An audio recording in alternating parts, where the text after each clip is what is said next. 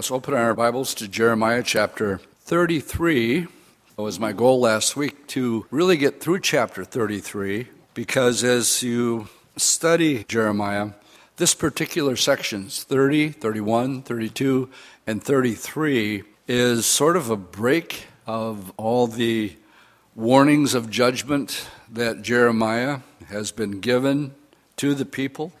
Exactly 164 times in the book of Jeremiah, Babylon is made mention to as God's choice of instruments that he's going to use for judgment. And it is a reoccurring message. He only has one message. It is a heartbroken message from a heartbroken prophet. And yet, when we get to chapter 30 through 33, and that we didn't make it to 33 last week, so we'll do 33 tonight. But it really is unique because it talks about the future. And primarily when we get to verse 16, there's going to be this repeat of the Lord our righteousness, which is a clear reference to the Lord Jesus Christ and the future glory that's going to come. Then we get back into 34 and 35 and maybe even 36 tonight, where we get back to the rejection of Jeremiah and his message. So let's go back and dive right in. Chapter 30 is a reconfirmation of the covenant that God has made with him. The setting, Jeremiah has been put in prison. As we read chapter 33, that is his setting, and that's what we read in verse 1. Moreover, the word of the Lord came to Jeremiah a second time while he was still shut up in the court of the prison. So the statement there, much like John the Baptist giving his message in the prison, and he said in verse 2, thus says the Lord who made it, the Lord who formed it to establish it, the Lord is his name. He says, call to me and I will answer you and show you great and mighty things which you do not know.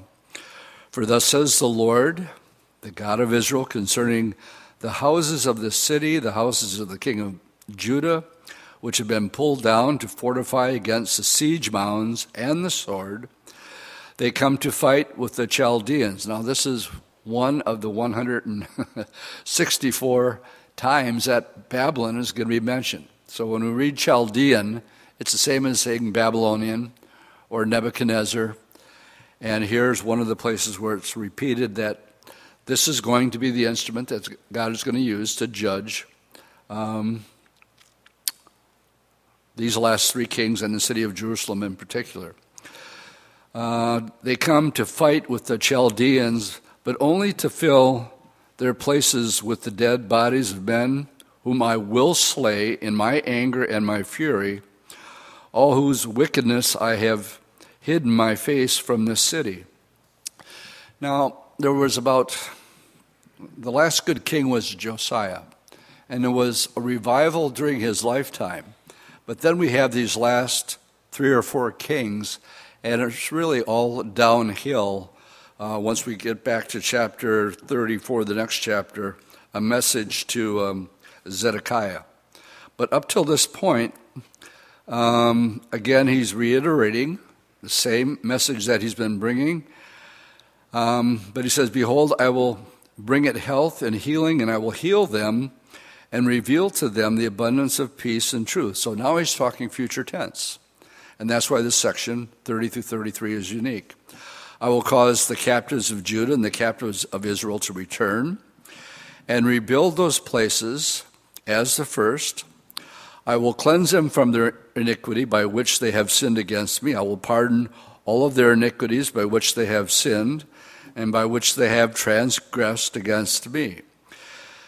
Then it shall be to me a name of joy, of praise, of honor before all nations of the earth who will hear all the good that I do to them. They shall fear and tremble for all the goodness and the prosperity that I provide for it. Thus says the Lord, again there shall be heard in this place, of which you say, it is desolate, without a man, without beast. In the cities of Judah, in the streets of Jerusalem that are desolate, without man, without inhabitants, and without beast. But the voice of joy, and the voice of gladness, the voice of the bridegroom, and the voice of the bride, the voice of those who will say, Praise the Lord of hosts, for the Lord is good, and his mercy endures forever. And all those who will bring the sacrifice of praise into the house of the Lord. For I will cause the captives of the land to return, as the first, says the Lord. Thus says the Lord of hosts, in this place which is desolate, without man, without beast, and in all of its cities, there shall again be the habitation of shepherds, causing their flocks to lie down. In the cities of the mountains, in the cities in the lowlands, in the cities around Jerusalem, in the cities of Judah, the flocks shall again pass under the hands of him who counts them, says the Lord. Behold, the days are coming, says the Lord, that I will perform that good thing which I promised to the house of Israel and to the house of Judah. Now we got a couple things that I can stop and make reference to here. And let's tie it into maybe two or three. The first one is he's talking about them. This is 40 years that he has the same message, that they're going to go into captivity. They're going to be there for 70 years. But the promise is that he's going to restore them.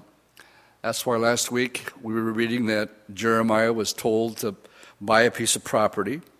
And as a result of buying the property, take the title deed and put it in a clay container because you're going to come back and you're going to have property. And Jeremiah was in prison when he got a message. His uncle came in and said, why don't you buy my land? And then it said, then he knew it was the Lord when the land was offered to him. Jeremiah is full of symbolism. That would be one of them. Here's a piece of land, buy it. It's sort of an illustration to make the point. And so in one sense, he's talking about them coming back from Babylon after 70 years as an encouragement. Now, taking it a step farther, in 70 A.D., Jesus actually predicted in Luke 19. He predicted because they didn't know the time of his coming. Those are his words. He says, this was the day made for your peace, but you weren't ready for it. And because you did not know the time of my coming, implying that they were supposed to know, they should have been studying Daniel, they should have been studying Jeremiah. But Jesus said, because you don't know what's going to happen, this would have been April 6th, a little bit after that, 32 A.D., and Jesus told them, your enemies are going to come. They're going to surround you. This time it's not the Babylonians, but it was going to be the Romans, who were the world leaders at that time. And he said they're going to throw the stones. There won't be one stone left upon another because you didn't know the time of your coming. Now, he said that in 32 A.D.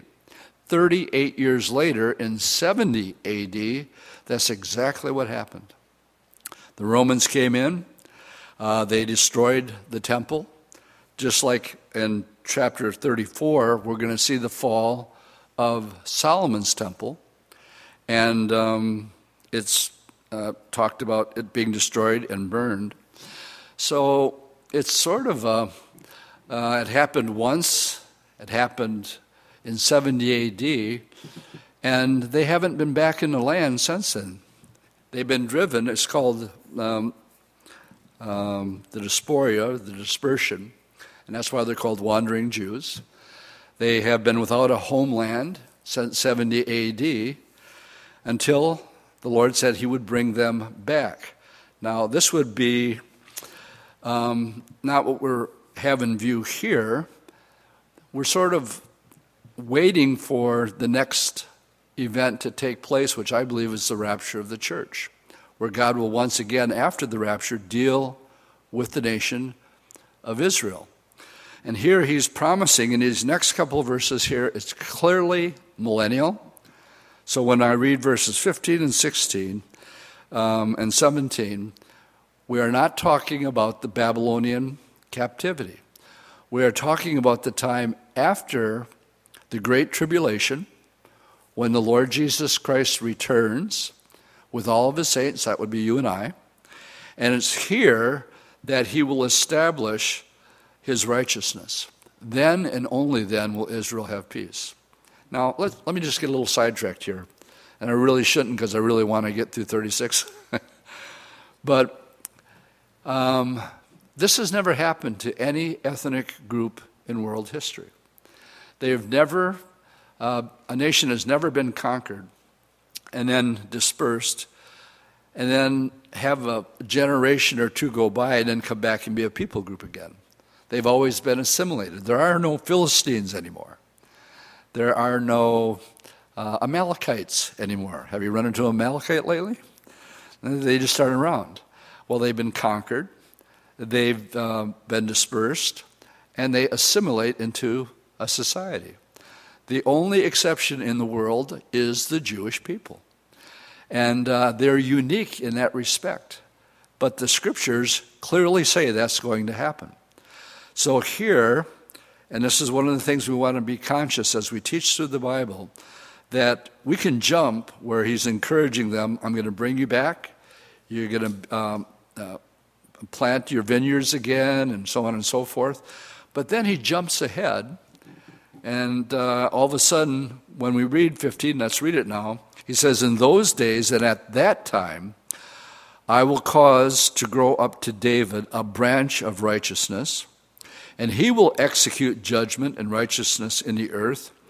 In those days, Judah will be saved, and Jerusalem will dwell safely, and this is the name by which he shall be called, the Lord our righteousness, or Jehovah Tsidkenu. That's what that, the Lord our righteousness, Jehovah Tsidkenu is, that's what it means. Now, they have never had really a righteous king like the Lord is going to be for the next 1,000 years. We call it the kingdom age. We call it the millennium. We give it different names. But what we have in view here is that kingdom age that's going to last for 1,000 years. We get that from Revelation 20.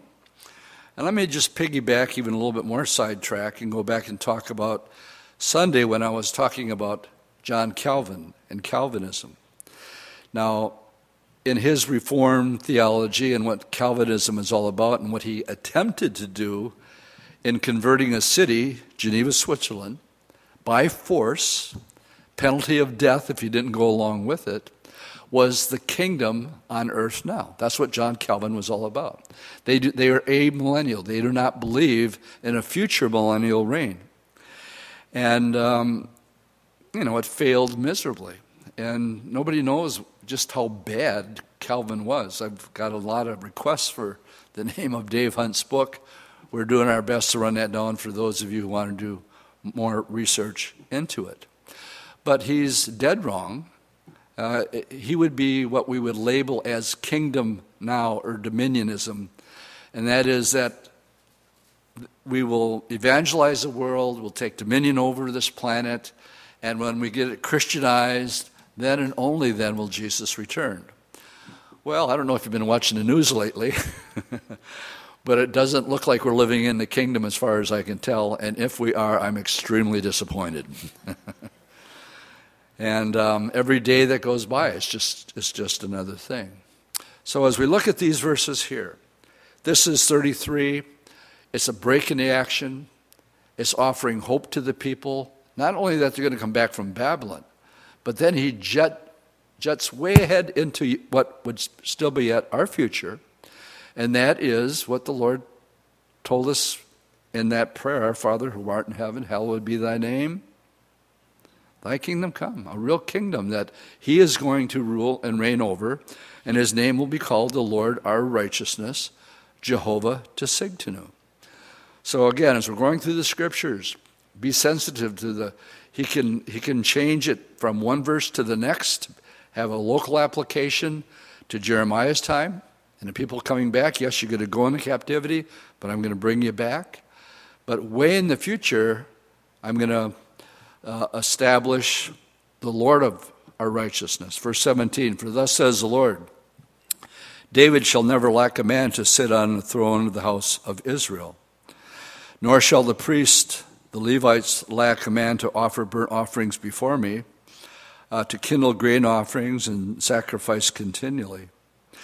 And the word of the Lord came to Jeremiah, saying, thus says the Lord, now if you can break my covenant with the day and my covenant with the night, so that there will not be day and night in their season, then my covenant may also be broken with David, my servant, so that he may not have a son to reign on his throne with the Levites, the priests, my ministers. As the host of heaven cannot be numbered, nor the sands of the sea measured, so will I multiply the descendants of David, my servant, and the Levites who minister to me. Moreover, the word of the Lord came to Jeremiah, saying, have you not considered what these people have spoken, saying, the two families which the Lord has chosen, he has also cast them off? Thus they have despised my people as if they should be no more a nation before me. Thus says the Lord, if my covenant is not with day and night, and if I have not appointed and ordained an ordinances of heaven and earth, then I will cast away the descendants of Jacob and David, my servant, so that I will not take any of his descendants to be rulers over the descendants of Abraham, Isaac, and Jacob, for I will cause their captives to return, and I will have mercy on them. Go ahead, see if you can take the planet Mars out of its orbit. If you can, then I'll break my covenant with David that I promised to be established. Chapter 33 is 30, 31, 32, 33 are the chapters that in the midst of this one continual reaffirming there's going to be judgment, there's no way around it, he throws these chapters in and it says, but it's not going to be forever. Because I'm going to bring you back from the captivity, but better yet, I'm going to establish the Lord Jesus Christ for 1,000 years yet future, and he will rule and reign, as it says, with a rod of righteousness. Now we switch gears in chapter 34. Now the Lord speaks directly to these last three kings. In this case, it's a message directly to verses 1 through 7 is referring to Zedekiah's captivity is here prophesied and foretold. All right, let's pick it up and we'll read the first 7 verses. The word which came to Jeremiah from the Lord, when Nebuchadnezzar, there it is again, one of the 164 times, when Nebuchadnezzar, king of Babylon, and all his army, all the kingdoms of the earth under his dominion, and all the people fought against Jerusalem and all its cities, saying, thus says the Lord, the God of Israel, go and speak to Zedekiah, the king of Judah, and tell him, thus says the Lord, behold, I will give this city into the hand of the king of Babylon, and he's going to burn it with fire. And you shall not escape from his hand. You will surely be taken and delivered into his hand. Your eyes shall see the eyes of the king of Babylon. He shall speak with you face to face, and you shall go to Babylon. Now this is a message to King Zedekiah. Yet, hear the word of the Lord, O Zedekiah, king of Judah, for thus says the Lord concerning you, you shall not die by the sword, but you shall die in peace, as in the ceremony of your fathers, the former kings who were before you. So they shall burn incense for you and lament for you, saying, alas, Lord, for I have pronounced the word, says the Lord. And then Jeremiah the prophet spoke all these words to Zedekiah, the king of Judah, in Jerusalem. And when the king of Babylon's army fought against Jerusalem and the cities of Judah that were left against Lachish, Azekah, and only these fortified cities remained on the cities of Judah. So Zedekiah is a personal message of what's going to happen to him. He's going to see the king of Babylon face to face. This hasn't happened yet, but he's giving this word to him, giving him a heads up about what is going to happen. That was to the king. Verses 8 through the rest of the chapter is a message that's going to be given to the people. The people obey it for a bit. They hear it, they do it, and then they change their mind. And it has to do, and we'll go back to Leviticus and lay this all out. There were certain provisions that if in Judaism, if you didn't have any money and you were going broke, you lost your job, whatever, you could give up your land. It could be purchased by a kinsman redeemer. You could work for somebody for 6 years. And I'm going to use the word slave, but not really in a sense that we would use it, or what happened during President Lincoln's reign in our own country with civil rights and the freedom of the slaves. So there was provision in the law that you could only be a slave for 6 years. And then after that time, then you could return, because that's what the law required. So with that much of a background, let's read verses 8 through 16. Then the word that came to Jeremiah from the Lord after King Zedekiah had made a covenant with all the people who were at Jerusalem to proclaim liberty to them, that every man should set free his male or female slave, a Hebrew man or woman, that no one should keep a Jewish brother, notice brother, in bondage. Now when all the princes and all the people who had entered into the covenant heard that everyone should set free his male and female slaves, that no one should keep them in bondage anymore, they obeyed, and they let them go. But then afterwards they changed their mind. And, they had to do their own dishes, and they had to plant their own gardens. They said, we don't like this, and we're going to go back to the old ways. It wasn't long. Afterwards they changed their mind, and they made the male and female servants return, whom they had set free, and they brought them into subjection as male and female slaves. Now, therefore, the word of the Lord came to Jeremiah from the Lord, saying, Thus says the Lord God of Israel, I made a covenant with your fathers in the day that I brought them out of the land of Egypt, out of the house of bondage, saying, At the end of 7 years, let every man set free his Hebrew brother who has been sold to him, and when he has served you those 6 years, then you let him go from you. But your fathers did not obey, nor did they incline their ears. Then you recently turned and did what was right in my sight, every man proclaiming liberty to his neighbor. And you made a covenant before me in a house which is called by my name. But then you turned around and profaned my name, and every one of you brought back his male and female slaves, whom he had set at liberty at their pleasure, and brought them back into subjection to be your male and female slaves. All right, so let's go back to the book of Leviticus. Let me show you where this comes from.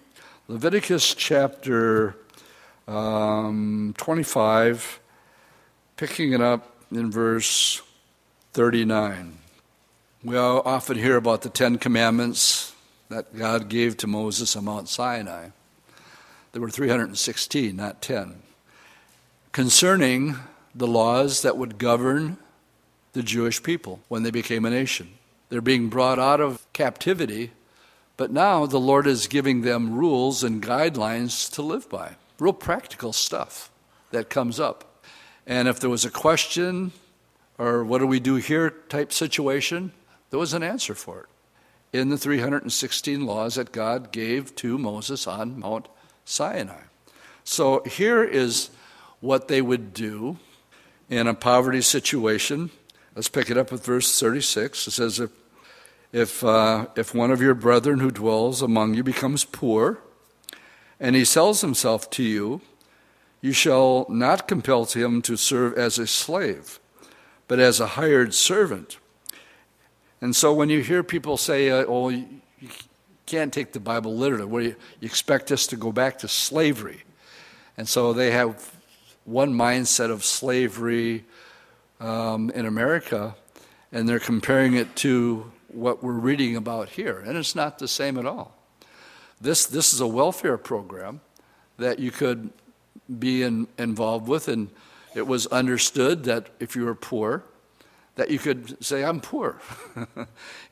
Take me in so I can not die of starvation. And it was set up as you're not a servant, you're a hired servant and a sojourner. He shall be with you and serve you until the year of Jubilee. And then he shall depart from you, both he and his children with him, and shall return to his own family. He shall return to the possessions of his father.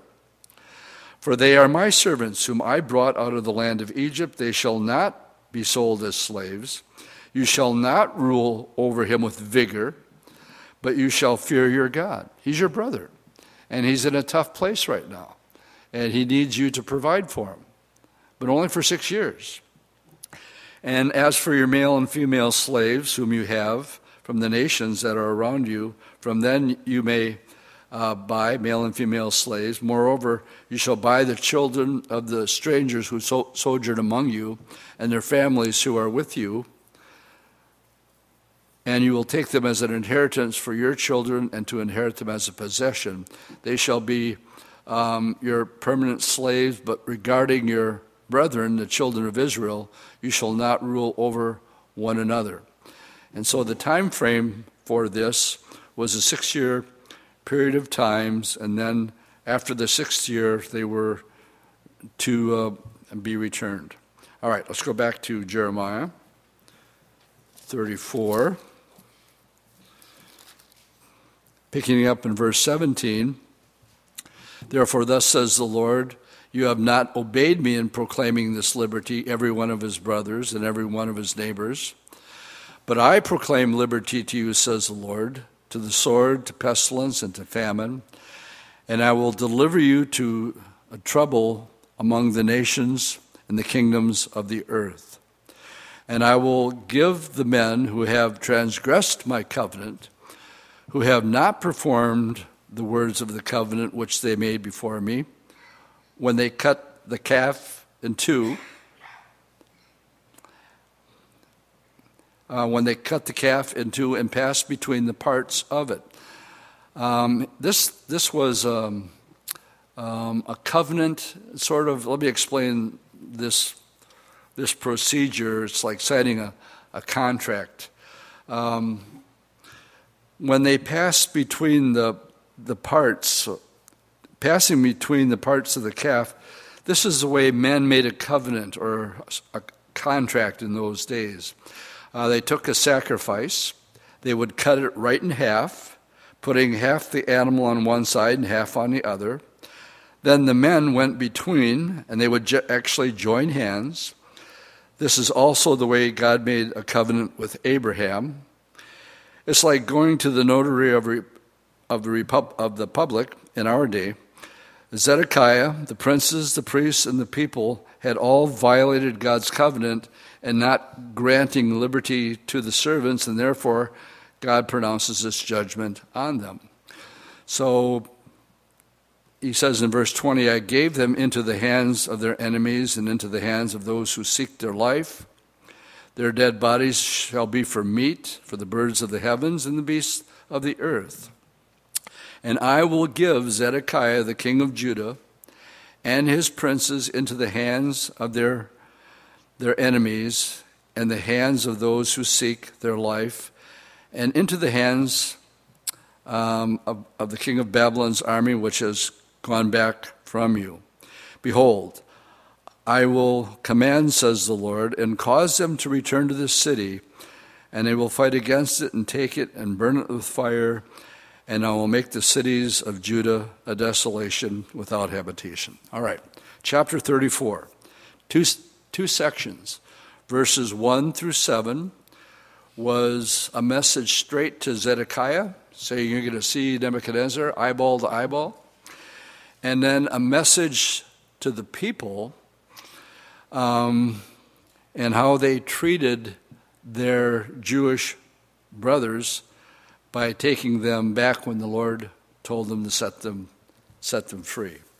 Now, chapter 35 is a complete contrast of a group of people that are called the Rechabites. And the best way I can describe the Rechabites is have you think of John the Baptist just for a little bit, how he lived.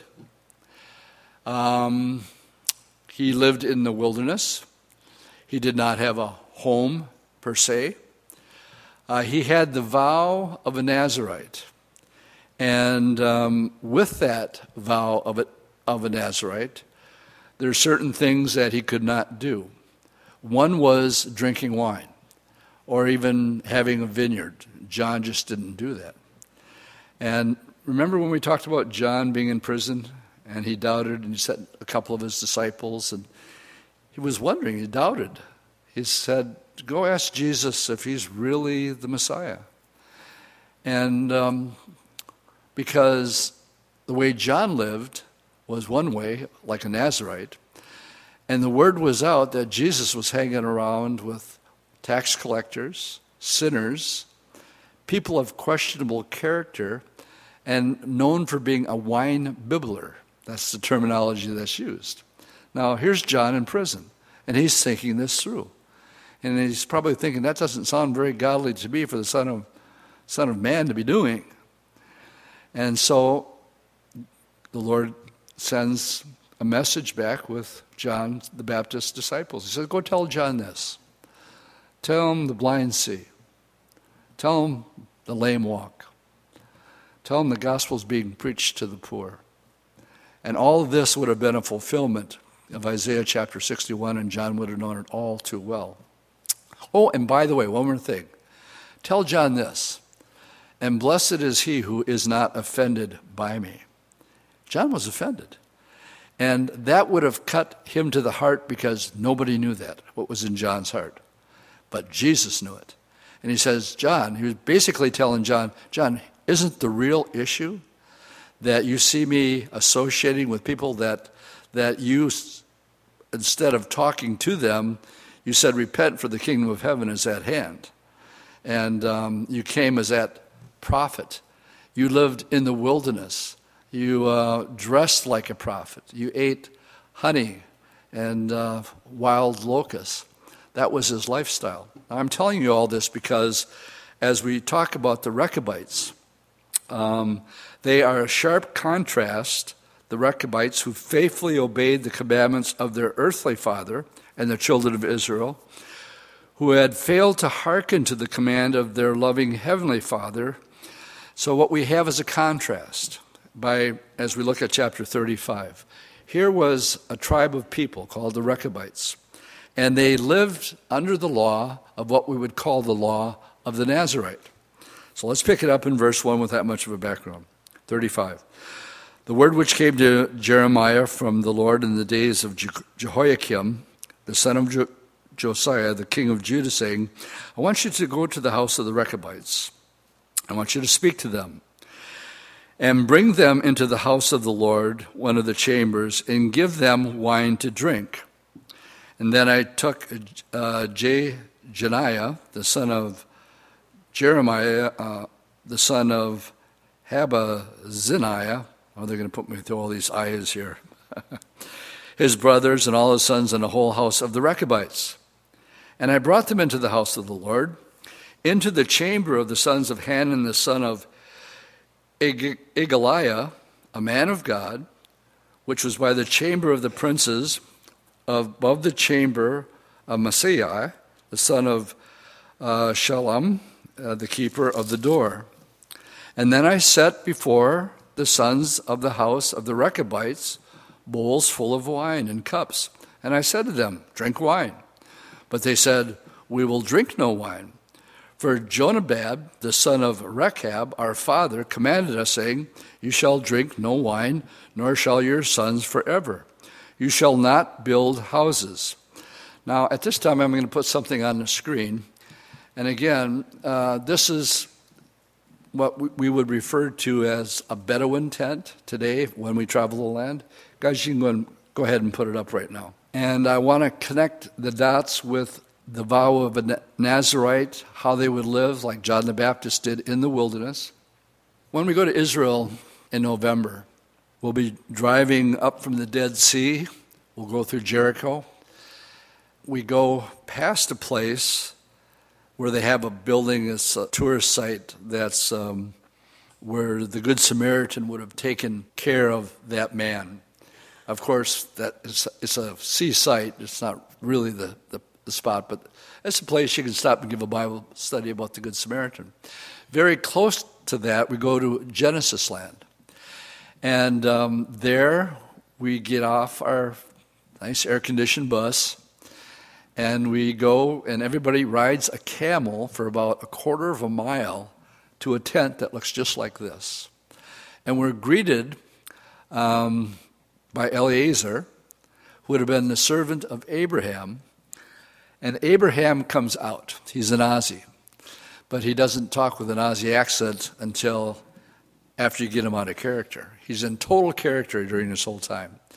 But he stands at the entrance of the tent, and we go in, and we sit on pillows on the floor. The table's about this far off the ground. And that's how Abraham would have lived. The Bedouins to this day live in tents like this. They're nomads. And when you're in the land, as we're driving up to Jerusalem from Jericho, we start pointing out the window. There's a Bedouin tent. There's a Bedouin tent over there. There's one over there. And they're nomadic. And they have their sheep. And they can break camp. And they can take their flocks to wherever they want to. So what we have in view here, and the reason I wanted to put this particular picture up, is this again would have been the way a Nazirite would have lived. John the Baptist was. But so was his family here. And the Rechabites, where do they leave off? In verse 7. You shall not build a house, sow a seed, or plant a vineyard, nor have any of these. All the days of your life you will dwell in tents, that you may live many days in the land where you are sojourners. Thus we have obeyed the voice of Jonadab, the son of Rechab, our father, in that he charged us to drink no wine all of our days, we, our wives, our sons, our daughters, nor to build ourselves houses to dwell in, nor do we have vineyards or fields or seeds, but we have dwelt in tents and have obeyed and done according to all that our father commanded us. But it came to pass, when Nebuchadnezzar, the king of Israel, came up into the land, that we said, Come, let us go to Jerusalem, for fear of the army of the Chaldeans, for fear of the army of the Syrians, so we dwell at Jerusalem. So they left their tents because they would have been destroyed. They thought at this time they would have been safe in Jerusalem. But then the word of the Lord came to Jeremiah, saying, Thus says the Lord God, the host, the God of Israel, Go and tell the men of Judah and the inhabitants of Jerusalem, Will you not receive instruction to obey my word, says the Lord? The word of Jonadab, the son of Rechab, which he commanded his sons not to drink wine, are performed, for to this day they drink none, and they obeyed their father's commandment. But although I have spoken to you, rising early, speaking to me, you did not obey. So what we have again is a type of an illustration. Here these guys were obedient to an earthly father. They did what Dad asked them to do. The contrast you want to find in verse 14. I'm your heavenly Father. And in contrast, I speak to you, and you're not obeying. So again, we have an illustration that's being used, and he's choosing to use the Rechabites as those who had simple respect and obeyed what Dad said. What Dad said went, and they obeyed it. I have also sent you and my servants, the prophets, rising early and sending them, saying, turn now every way from his evil way, amend your doings, and don't go after other gods to serve them, and then you will dwell in the land which I have given you and your fathers. But you have not inclined your ear. You haven't obeyed me. Surely the sons of Jonadab, the sons of Rechab, have performed the commandment of their father, which he commanded them, but these people have not obeyed me.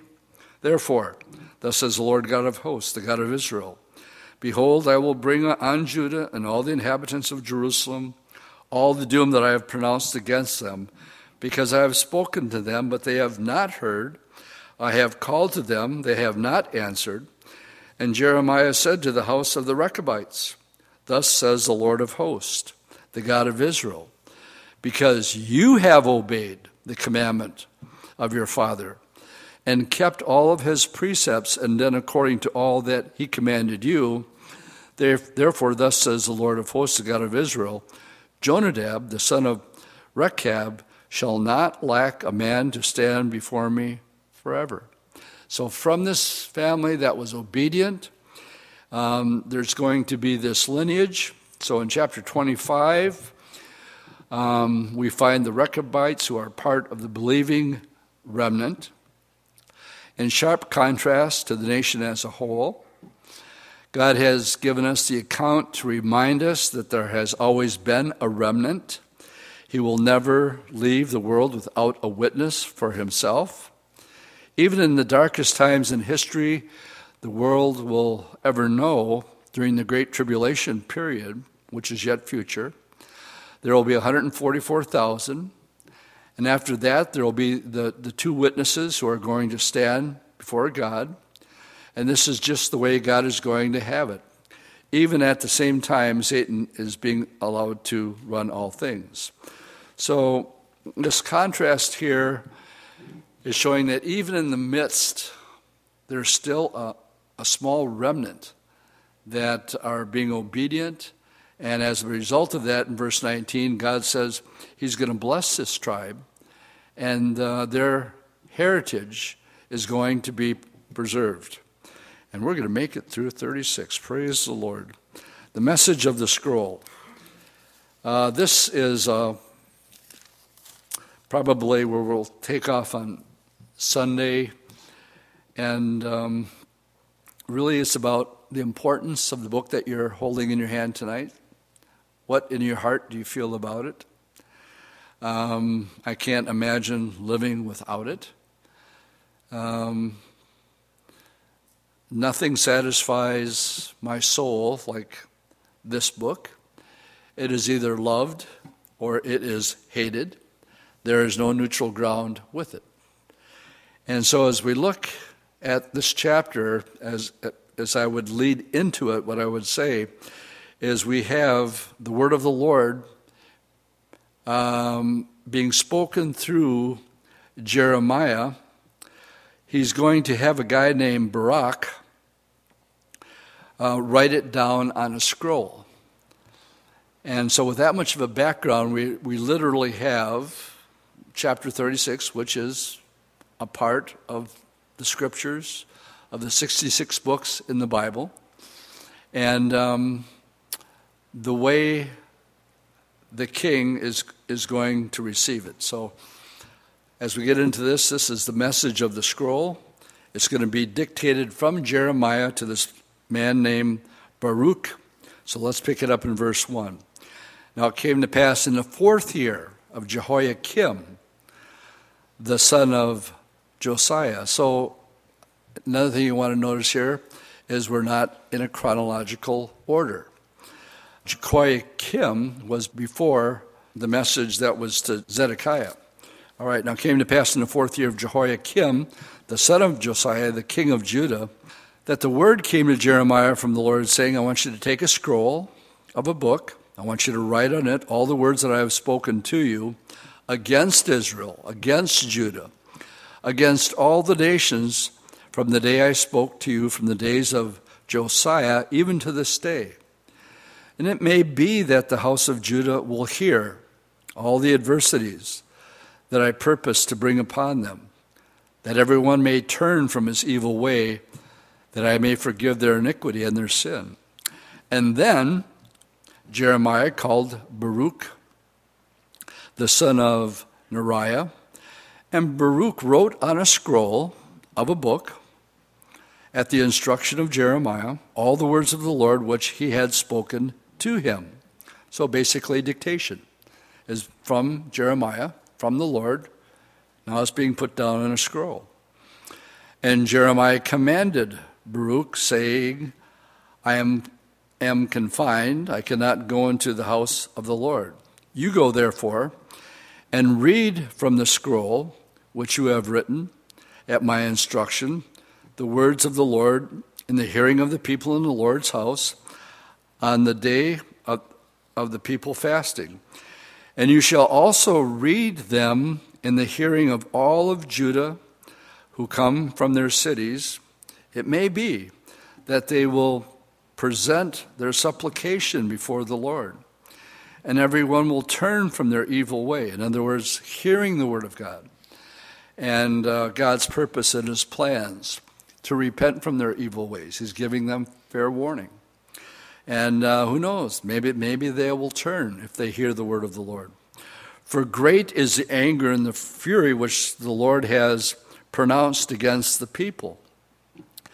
And Baruch, the son of Neriah, did according to all that Jeremiah the prophet commanded him, reading from the book the words of the Lord in the Lord's house. Now it came to pass, in the 5th year of Jehoiakim, the son of Josiah, the king of Judah, in the 9th month, that they proclaimed a fast before the Lord to all the people in Jerusalem and to all the people who came from the cities of Judah to Jerusalem.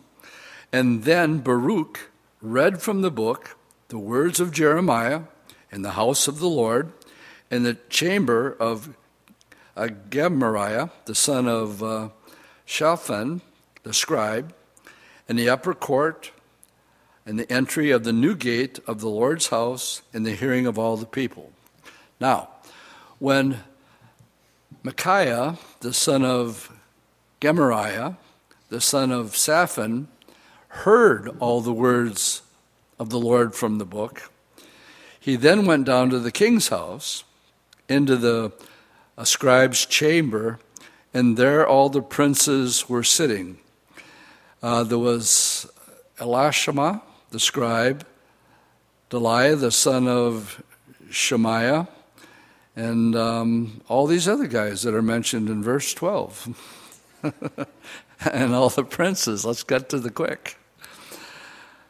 Then Micaiah declared to them all the words that he had heard from Baruch. He read the book in the hearing of the people. Therefore, all the princes sent Jehudi, the son of Netaniah, the son of Shelmiah, the son of Cushai, to Baruch, saying, take in your hand the scroll from which you have read in the hearing of the people, and come. And so Baruch, the son of Neriah, took the scroll in his hand, and he came to them, and he said to them, sit down now and read it in our hearings. So Baruch read it in their hearings. And it happened when they had heard all the words that they looked in fear from one to the other. And they said to Baruch, we will surely tell the king all of these words. And they asked Baruch, saying, tell us now, how did you write all these words? At his instruction? And so Baruch answered them and proclaimed with his mouth all these words to me, and I wrote them with ink in the book. And then the princes said to Baruch, go and hide you and Jeremiah. Let no one know where you are. And they went to the king into the court.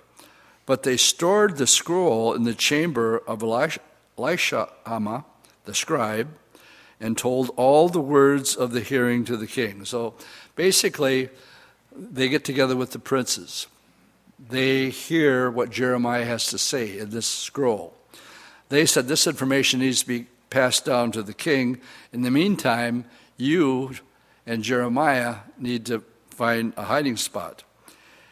So, in verse 21, the king sent Jehudi to bring the scroll, and he took it from Elishama, the scribe's chamber, and Jehudi read it in the hearing of the king, in the hearing of the princes who stood beside the king. Now, the king was sitting in the winter house of the 9th month. It can get cold in Jerusalem. And actually, there has been times when you get a real rare shot of snow falling. And this evidently was the winter, and he had his fireplace going with a fire burning in the hearth before him. And it happened when Jehudi had heard 3 or 4 columns. In other words, he's just getting into what Jeremiah is saying, that the king cut it with the scribe's knife, and he cast it into the fire that was on the hearth until the scroll was consumed in the fire that was on the hearth. Yet they were not afraid, nor did they tear their garments, the king nor any of his servants who heard these words. Well, he had heard enough. He didn't want to hear anymore. And he said, "Shut up already."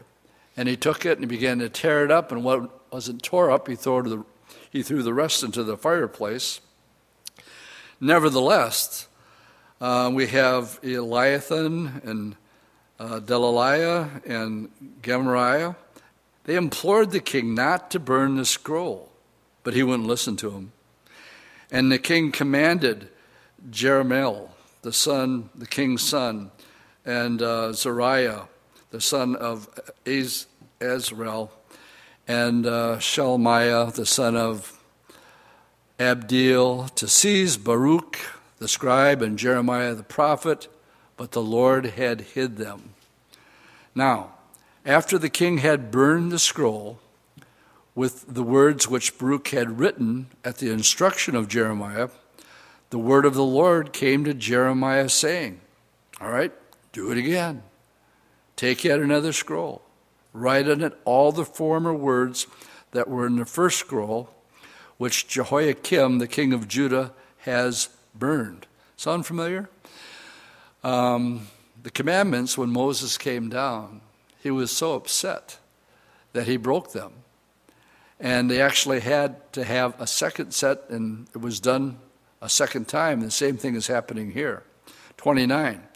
You shall say to Jehoiakim, the king of Judah, thus says the Lord, you have burned this scroll, saying, why have you written in it that the king of Babylon will certainly come and destroy this land and cause men and beasts to cease from here? Let's just try to make a couple personal connections as we're studying history. Everything we're looking at here is a historical fact. It happened exactly the way that the Lord said it would. They went into captivity. They were there for 70 years. After the 70 years, they returned. And everything that the Lord said would happen did happen. My Bible says in the last days, there will be an apostasy, a falling away from sound doctrine. And the Bible says they will have itching ears, and they really won't want to hear what God's word has to say about denying yourself, picking up your cross, being obedient to the scriptures, but they will gravitate towards teachers who will actually give messages that make them feel good. And in some cases, when you start to talk about the great tribulation that's coming, people go, I don't want to hear it. Who wants to hear stuff like that? And that these sort of things are going to be coming upon the earth to the point where the Lord says men's hearts are going to fail them for fear when they see the things that are coming upon the earth. I'm just waiting for the other shoe to drop. Go ahead, pick your field. It can be economics. It can be the war in the Middle East. Earthquake in the central part of Italy today killed 120 people. Jesus said one of the signs of the last days will be an increase of earthquakes. He says these are just the beginnings of sorrows. So if we're to be true to the times that we're living in right now, Jesus said the generation that sees the regathering of the nation of Israel will see the fulfillment of all Bible prophecy. And the Bible declares it's the beginning of sorrows as it was in the days of Noah, so it's going to be in the last days. The governor or a judge in Texas took a stand today. And he went against Obama's mandate that as school starts in a week, that as far as he's concerned in his state, the boys are going to go to the boys' bathroom and the girls are going to go to the girls' bathroom. And he's taking a stand. But can you imagine for a second your parents, we're getting older now, but just think that our parents, I would go up to my mom or my dad 20 years ago, and I'd say, guess what? A law has just been passed that guys can go into girls' bathrooms and showers, and the girls can go, and it's just because it sort of mixed up with their sexual identity, they'd say, are you crazy? That's what my father would say. Are you nuts? That's never going to happen. Who would have ever dreamt that we'd see what we're seeing today? And yet, are we seeing it? I mean, this stuff is totally absurd and crazy, and yet it's happening, as it was in the days of Noah. That passage is followed by Jesus' parable of the fig tree, the regathering of the nation of Israel. Gang, that happened in 1948. We're living in that time. That is the sign of the times. So what should we expect? Well, not happy, clappy stuff. But the days are going to get worse and worse. And men's heart, it says the love of many will grow cold. They will be indifferent if a person is saved or not. They could care less. The days of Noah, men's heart were only evil continually. That was the diagnosis of the world at that time. And the Lord says, enough. Judgment's coming. And at the baptism, we went to 2 Corinthians 5. And the gospel is there. He who knew no sin became sin for us, that we might become the righteousness of God. But right before that verse, it gives us marching instructions that says that we are ambassadors. When you're born again, you become an ambassador for Christ. And you have a ministry of reconciliation. So, we have a job to do, in other words. If we've been born again, you've been adopted into the family of God. And you become an ambassador. And as an ambassador, you have a job with the ministry of reconciling people to God. That's what God has called you to do. Good place for an amen. We have that ministry. We have a calling. But here's the interesting thing when you think about ambassadors and what's going on in the Middle East. Right before a war they know it's imminent. And they know the war is going to happen. They always will call their ambassadors out of that country and they'll bring them home. Okay? Let's make it personal. The Great Tribulation is about to kick off. We're living in the days of Noah. And the Lord, if we're ambassadors and there's a war coming, that's what the rapture is all about. You see, he's calling the ambassadors home. And then what's going to happen? Then the war is going to hit. We see it in our government. That's the natural thing to do. And so if in the meantime we're to be about our Father's business, we have the ministry and we have a responsibility, and we have probably one of the greatest tools. We do have the greatest tool. We have this book here. It tells you what's going to happen before it happens. And it goes over things over and over and over again. And the Word of God is the Word of God. And you're going to have one of two reactions to it. It's going to be like Jeremiah, who was having a hard day one time. He says, that's it, I quit. No more talking about God around anymore. And then in the very next sentence, he says, but I couldn't. It says his word burned in me. I couldn't help but share what I know. How can we not talk about what's going on in the world using God's word and current events to try to open people's eyes. This is what's going to happen. One of two things. You're going to have people that say, sit down, I want to hear this. Go ahead, Baruch. What's Jeremiah got to say? They want to hear. And then you're going to have guys like the king, Jehoiakim. And he says, 4 verses, that's all I want to hear. Rip it up, burn it up. And there's going to be that reaction too.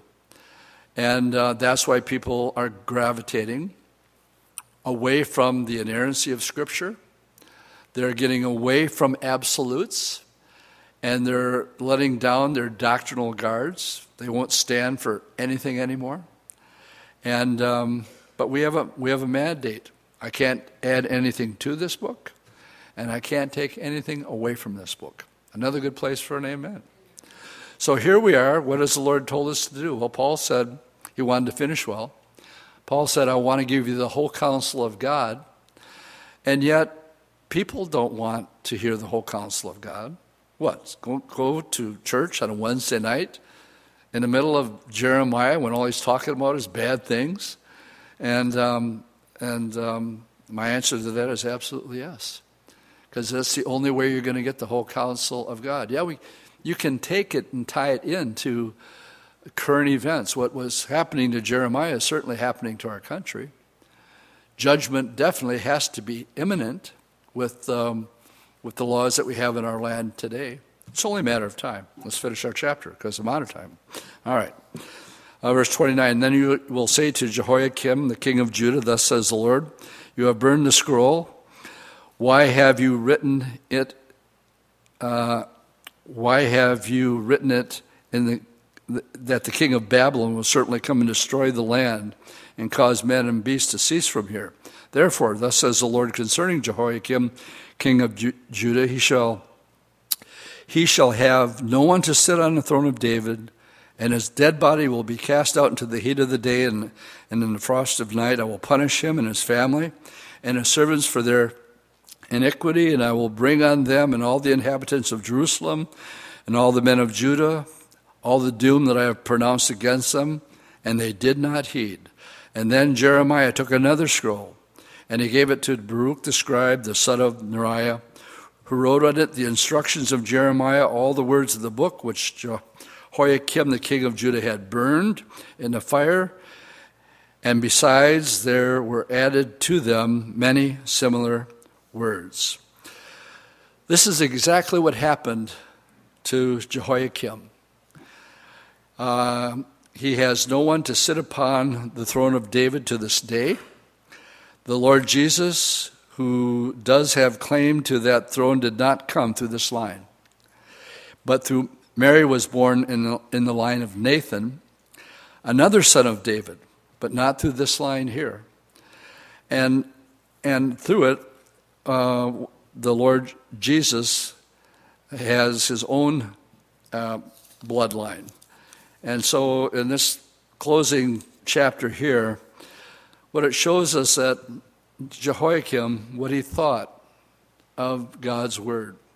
He just took it, threw it in the fire, and he could have cared less. He didn't accept it, and he didn't believe it.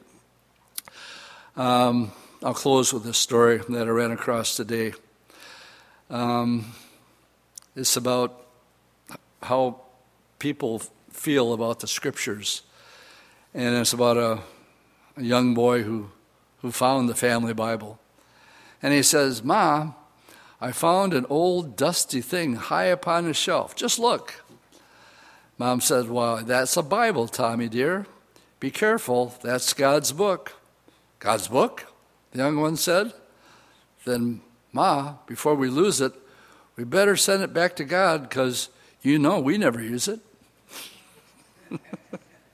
We had a family Bible for years that sat on a coffee table.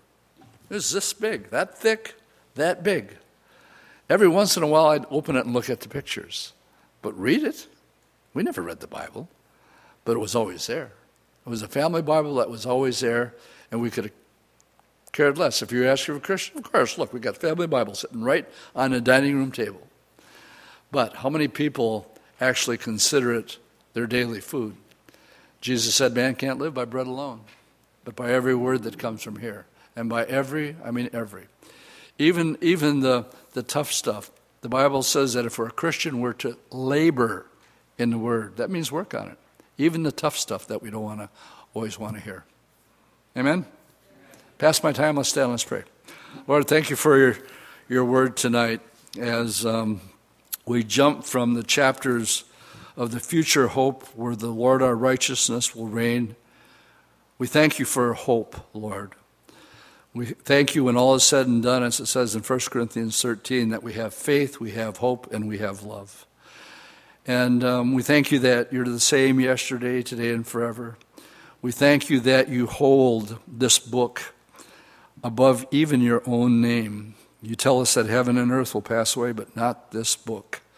So, Lord, as we consider the indifference of Jehoiakim and his indifference and his hatred towards your word, I pray that you would create in us a longing desire to feed on your word and be satisfied with your word. Thank you for your word tonight. Bless your people as we go now in Jesus' name. Amen.